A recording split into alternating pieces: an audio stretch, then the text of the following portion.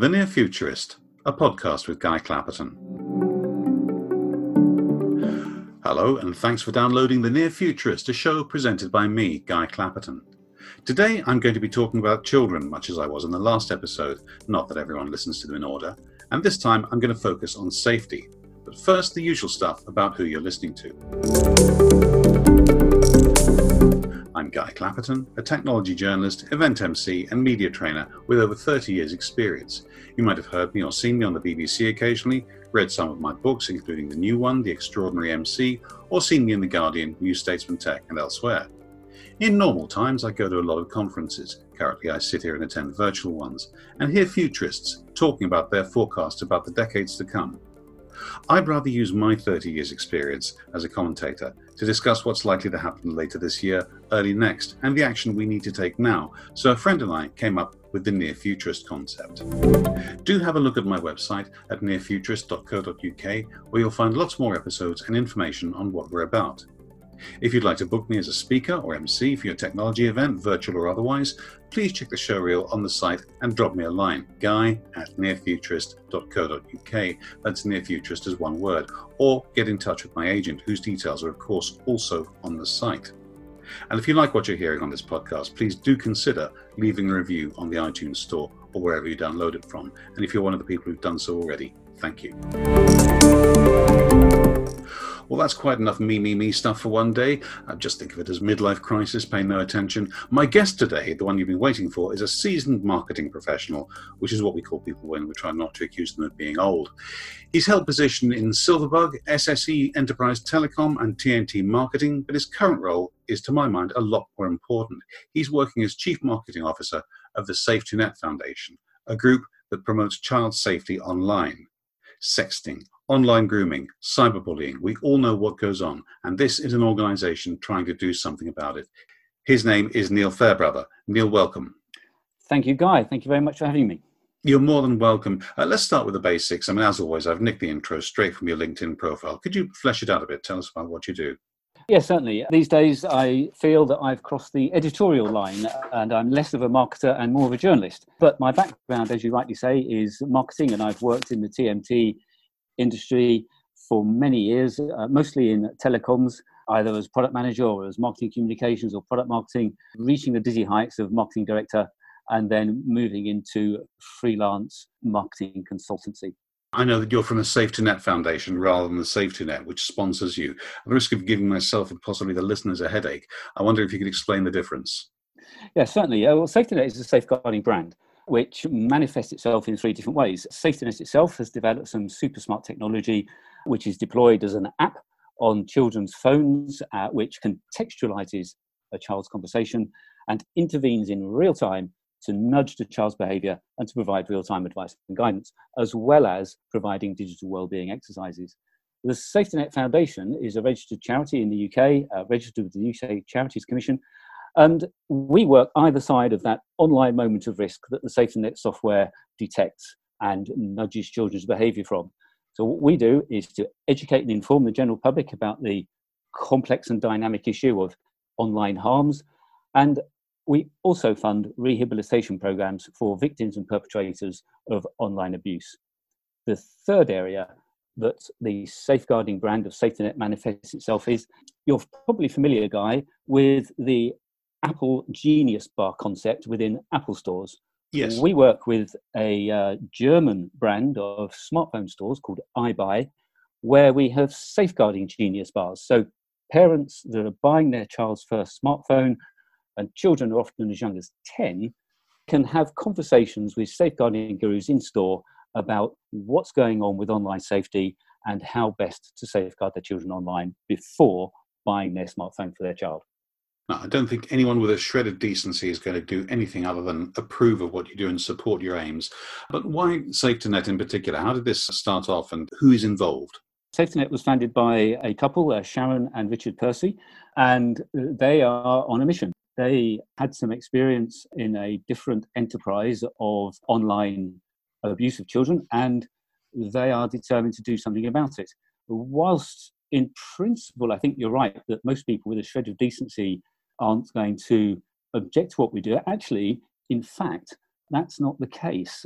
Safeguarding children online is at the intersection of law, technology, and ethics and culture. And you'd be surprised at the amount of resistance from some quarters into doing anything that disrupts the status quo that today seems to accept as collateral damage the provision to predators of near unfettered access to children and vulnerable adults. And this really dates back to the mid-90s with the passing of the US Communications Decency Act, and in particular Section 230, which sounds a very arcane topic to be talking about, but Section 230 granted immunity to online service providers from whatever is posted on their sites.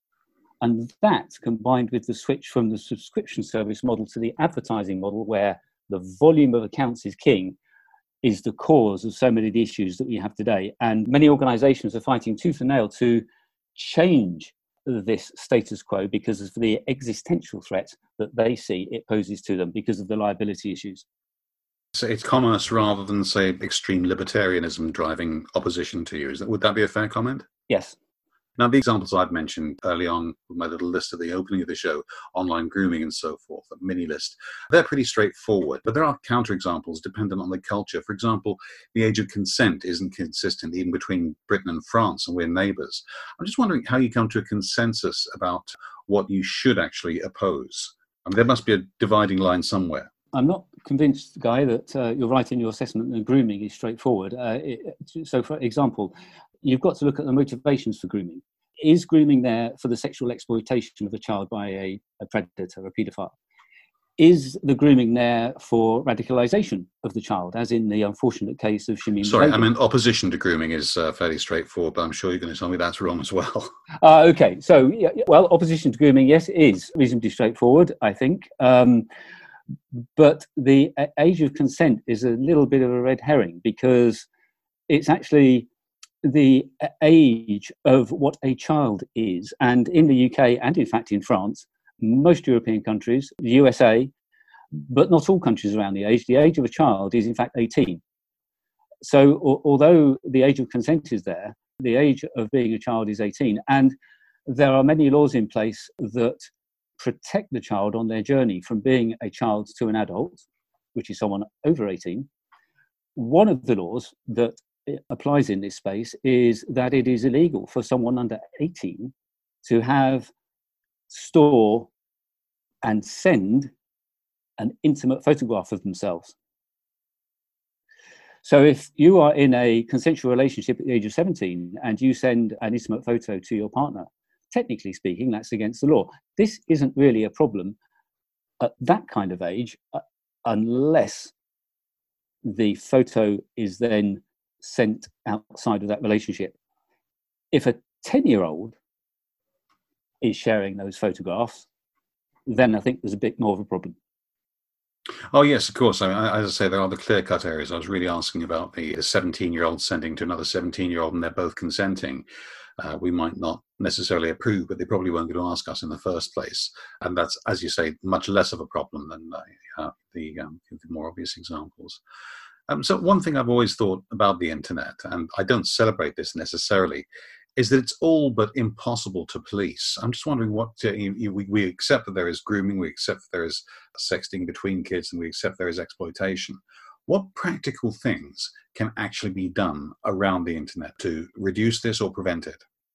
Well, we're talking about online safety of children, and children are always a special case. As I said earlier, there are many protections in place for children in the offline world on their journey from childhood to adulthood. For example, a child under 13 is not allowed to buy a pet.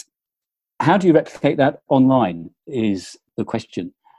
It's only unpoliceable if you accept the Faustian pact that says it's impossible, that the online sexual abuse of children and the other online harms that children suffer are an acceptable price to pay for what people deem in the interest of freedom of speech. Children, don't forget, have rights too. For example, they're enshrined in the UN Convention of the Rights of the Child, a convention, by the way, that America is one of the last remaining countries to actually ratify.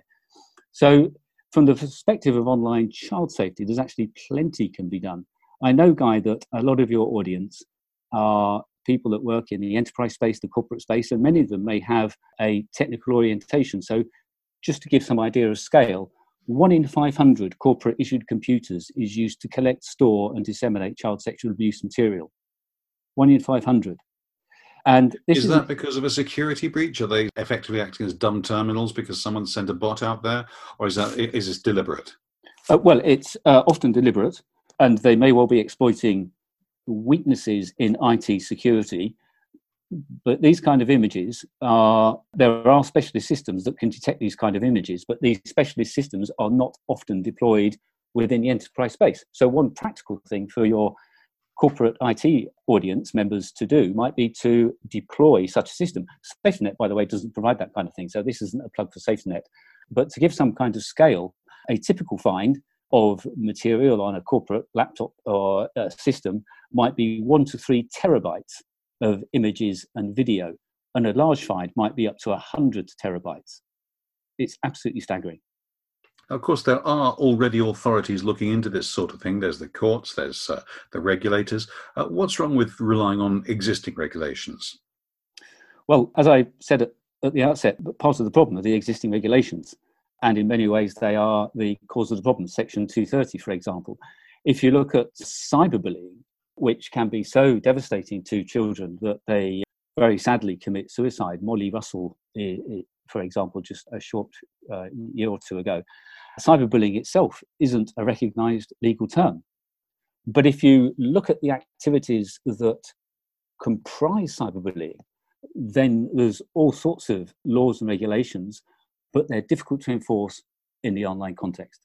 I understand from what you were saying to me when we were in the lead up to actually doing this recording that the regulations and regulators are changing. I wonder if you could elaborate on that a bit. Well, that's right. So in 2013, David Cameron made a speech which turned out to be quite a defining moment in British online child safety, because he nailed his colours to the mast by wanting to make this country to be one of the safest places in the world for children to be online. And this eventually led to the publication of an online harms white paper in 2018, from which we are very soon, in April, I believe, coronavirus permitting, expecting some new legislation that will create an internet regulator in the UK, which is likely to be Ofcom. The new regulator, Ofcom, will have significant powers, for example, to hold individual directors of online companies personally liable for the content on their platforms. Now, whether this proves to be effective obviously remains to be seen. Do you see your role will change in terms of fitting in with this new environment? Well, the SafetyNet Foundation is here, at least in part, to educate and inform the general public. And the fact that we will have an online regulator doesn't make things any simpler. It might even make things more complicated. Who knows what the unintended consequences will be.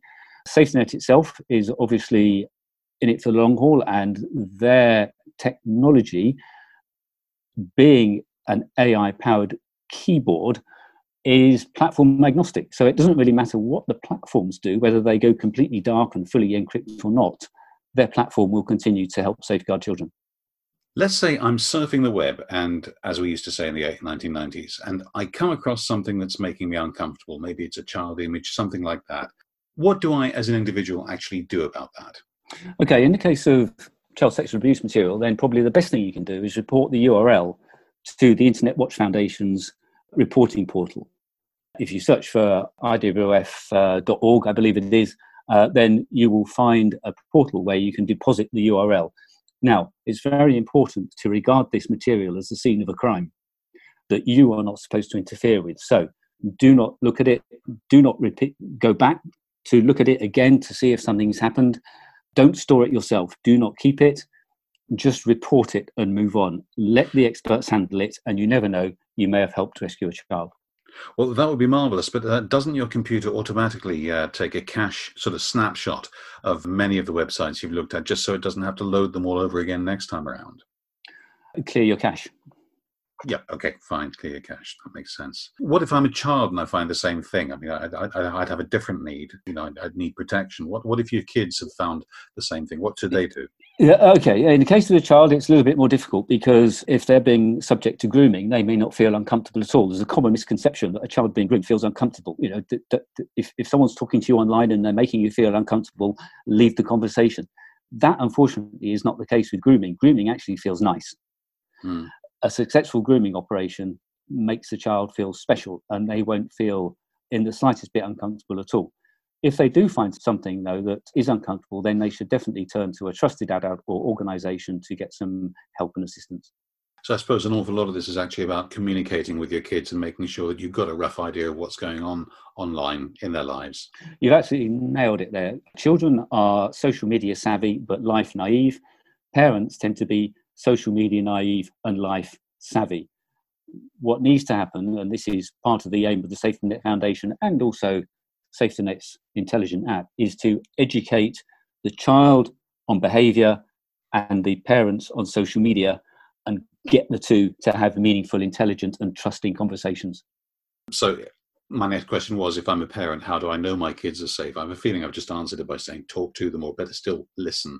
Yes, basically, you don't really know that your kids are safe. It's as simple as that. Any child from any family, from any demographic, if they are online on any social media app or game with a social media aspect, they are at risk.